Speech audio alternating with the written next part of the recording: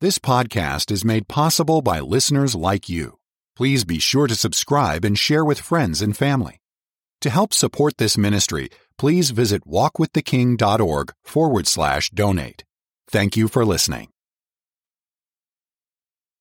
All right, thank you very much. And hello again, radio friends. How in the world are you? Yes, this is your friend Bob Cook. I'm glad to be back with you. Bless your heart. Hope everything's all right at your house. I'm feeling fine. I have no complaints in the world. God has given me good health and a precious wife and a happy family and more work than I can do and more challenge that I can stand up to. As a human being, I have to get on my knees and cry out to God for help, and that's the way it ought to be. And He's given me you, my dear friends. I'm grateful for that. Yes, I am. How grateful I am for the people that have worked with me and stood by me through the years. Some folk for years on end have just given of themselves in making possible the ministry of yours truly. Boy, am I glad. I'm grateful. So here we are with the Word of God, and it's 1 Timothy chapter 3, and now we're talking about the qualities of a pastor. It's a good job. If you can be called to the pastorate or to evangelism or to be a missionary, my dear friend, it's the highest calling in the world, and he says it's a good work.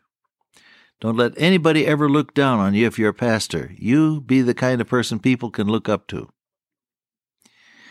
I want to do a little detour here, if you don't mind. How do you get to be the kind of a person concerning whom people says, that's a good work that he's doing?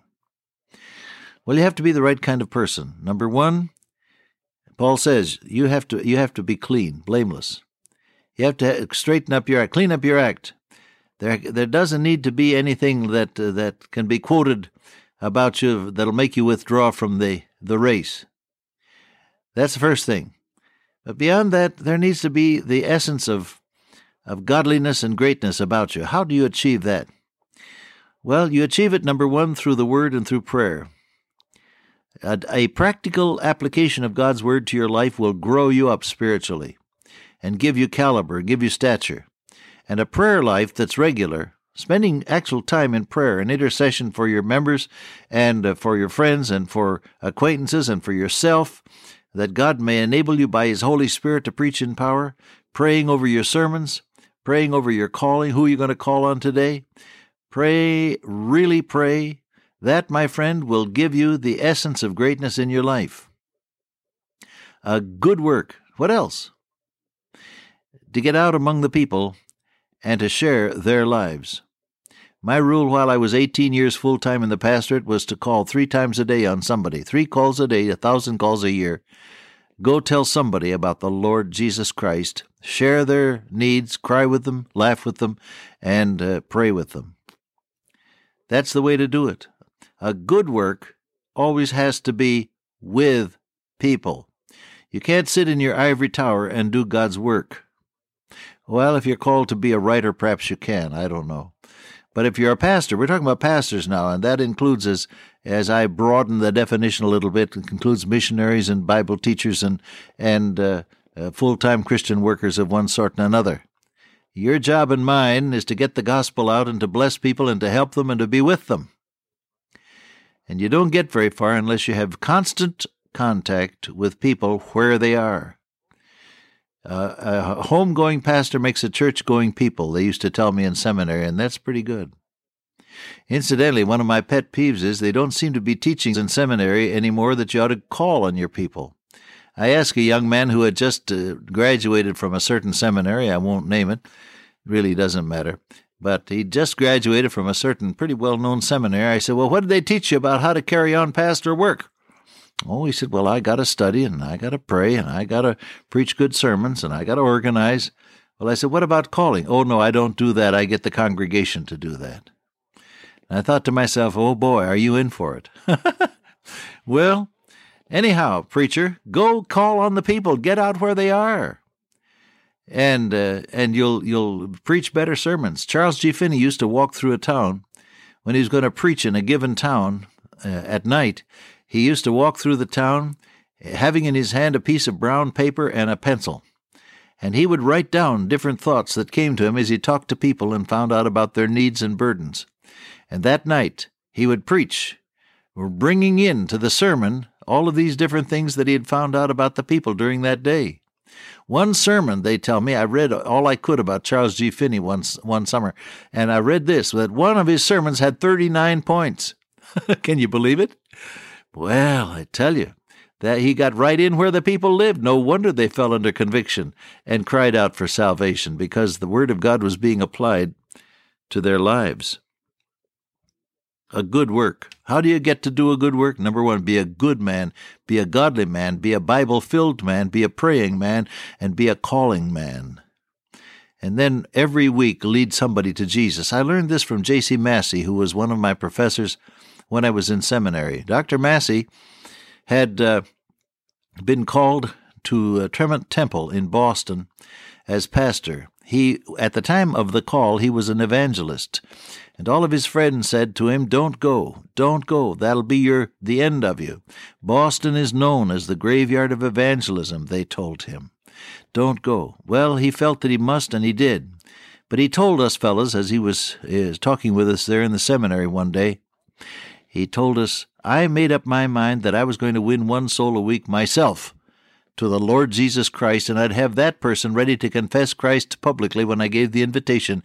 And he smiled broadly, and he said, you know, fellas, there were always people that followed that one when I gave the invitation. There never was a time when we didn't have people coming to Jesus. Well, of course. And I tried that same practice myself. Win somebody to Christ every week and have them ready to confess the Savior publicly when you give the invitation. And oh, how wonderful it is to find other people following. Train your deacons and trustees and elders and teachers to do the same thing. Train them to be soul winners. If you want to do a good work, hook it to soul winning. If you want to do a good work, hook it to soul winning, and you'll find that God blesses it. Jesus promised his presence to people who would get the gospel out. Go ye into all the world, said he, and preach the gospel, and lo, I am with you. When? While you're preaching the gospel. That's what that is. He promised his presence to people who were obeying his command to get the gospel out. Win one soul a week and bring them to the Lord Jesus Christ. Well, that was a 7-minute detour, wasn't it? But I enjoyed it. I hope you did too. A bishop must be blameless. We talked about that. Husband and one wife, we talked about that. Vigilant, we talked about that. And then this word sober, a saved mind. Has your mind been to Calvary? I guess we talked about that the last time we were together. A mind that thinks God's thoughts, a mind that's been to Calvary, a mind where every thought is under control of the Lord Jesus, brought every thought into captivity to the obedience of Christ. Then he said of good behavior. Now you wouldn't think that Paul would have to tell these people to behave themselves, would you? The fact is that you can get away with some things that are not conducive to a good ministry as a minister. You know that? You can get away with some things that are not conducive to blessing other people. A friend of mine had a church out in the country, and he had country ways. He went to preach in some of the church on a summer's day, and was preaching away, and suddenly he had sort of a frog in his throat, and so he went over to the open window and coughed and coughed and coughed and spit out something and went back up on the platform. The congregation looked a little offended. He said, "Don't bother." He says, "That's just Baptist liberty." Well, good behavior. You don't have to be a dedicated clod. You can know what it is to be a gentleman or a lady. You can have good manners, and you should develop them. You can learn to say please and thank you, and if you please, and I beg your pardon. Yes, you can. You don't have to be like a human bulldozer running over the feelings of others in order to be spiritual. So he says of good behavior, learn to be courteous. Courtesy is one of the things that opens the door to people's hearts. Did you know that? Thoughtfulness and courtesy open the door to people's hearts, and you can get in with the gospel if you're courteous. Generosity, thoughtfulness linked with generosity, that is to say, a thoughtful gift or a thoughtful greeting card makes such a difference. There are some people who make a habit of this, and their friends are legion. People just appreciate them so very much because they're always doing something thoughtful and generous for other people of good behavior. Courtesy, thoughtfulness, generosity, compassion, showing that you care. Middle of the night, I went over to see one of my students many years ago who had an emergency operation. They removed his appendix and the contents of his father's wallet, as I recall. Well, I went to see him. He was feeling pretty rocky. He was just coming out of the anesthetic, and he was hurting. And I sat down beside him and put my hand on his forehead and talked with him and prayed with him. Now, this was a boy that really hadn't given me the time of day before. He didn't care too much about Dr. Cook. He saw me as the president of the school who was engaged in keeping him from having as much fun as he wanted to have. I think that had been the image he had of me. But anyway, there I was, and I was sitting beside him, and I was giving him a little love and compassion and prayer. And when I finished praying for him, he looked up and he looked at me. He said, "Gee, Doc, you do care, don't you?" Well, of course I cared, and I did then and I do now for people. But you have to show it. You have to prove it. You have to be on the job with it. You have to do whatever is necessary in order to show that you do care. You go and call on a lady that's sick and say, "I'm sorry, Mary, that you're sick." Well, that's good, but if the baby needs diapering, a change of seat covers on that little chassis, or if there's a sink full of dirty dishes, why don't you pile in and be helpful without saying a word? That'll show that you care. You understand me?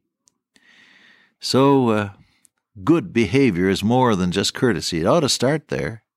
We ought to learn to be courteous and thoughtful and generous and compassionate and trustworthy and dependable. Good behavior means being on time. Good behavior means keeping your commitments. Good behavior means behave yourself when you're on a date, young fella. Good behavior means a right relationship with the opposite sex. All of that, and probably a good deal more as the Holy Spirit of God that indwells the believer speaks to our hearts. Good behavior. Now, the next time we get together, we'll talk about this word given to hospitality. It takes 3 words to translate one Greek word, and it's going to be interesting, I promise you, so tune in. Father God, walk with us today. By thy Holy Spirit, guide us. By thy word, make us think and say and do things that are worthy of eternity. I ask in Jesus' name, amen. Till I meet you once again by way of radio, walk with the King today and be a blessing.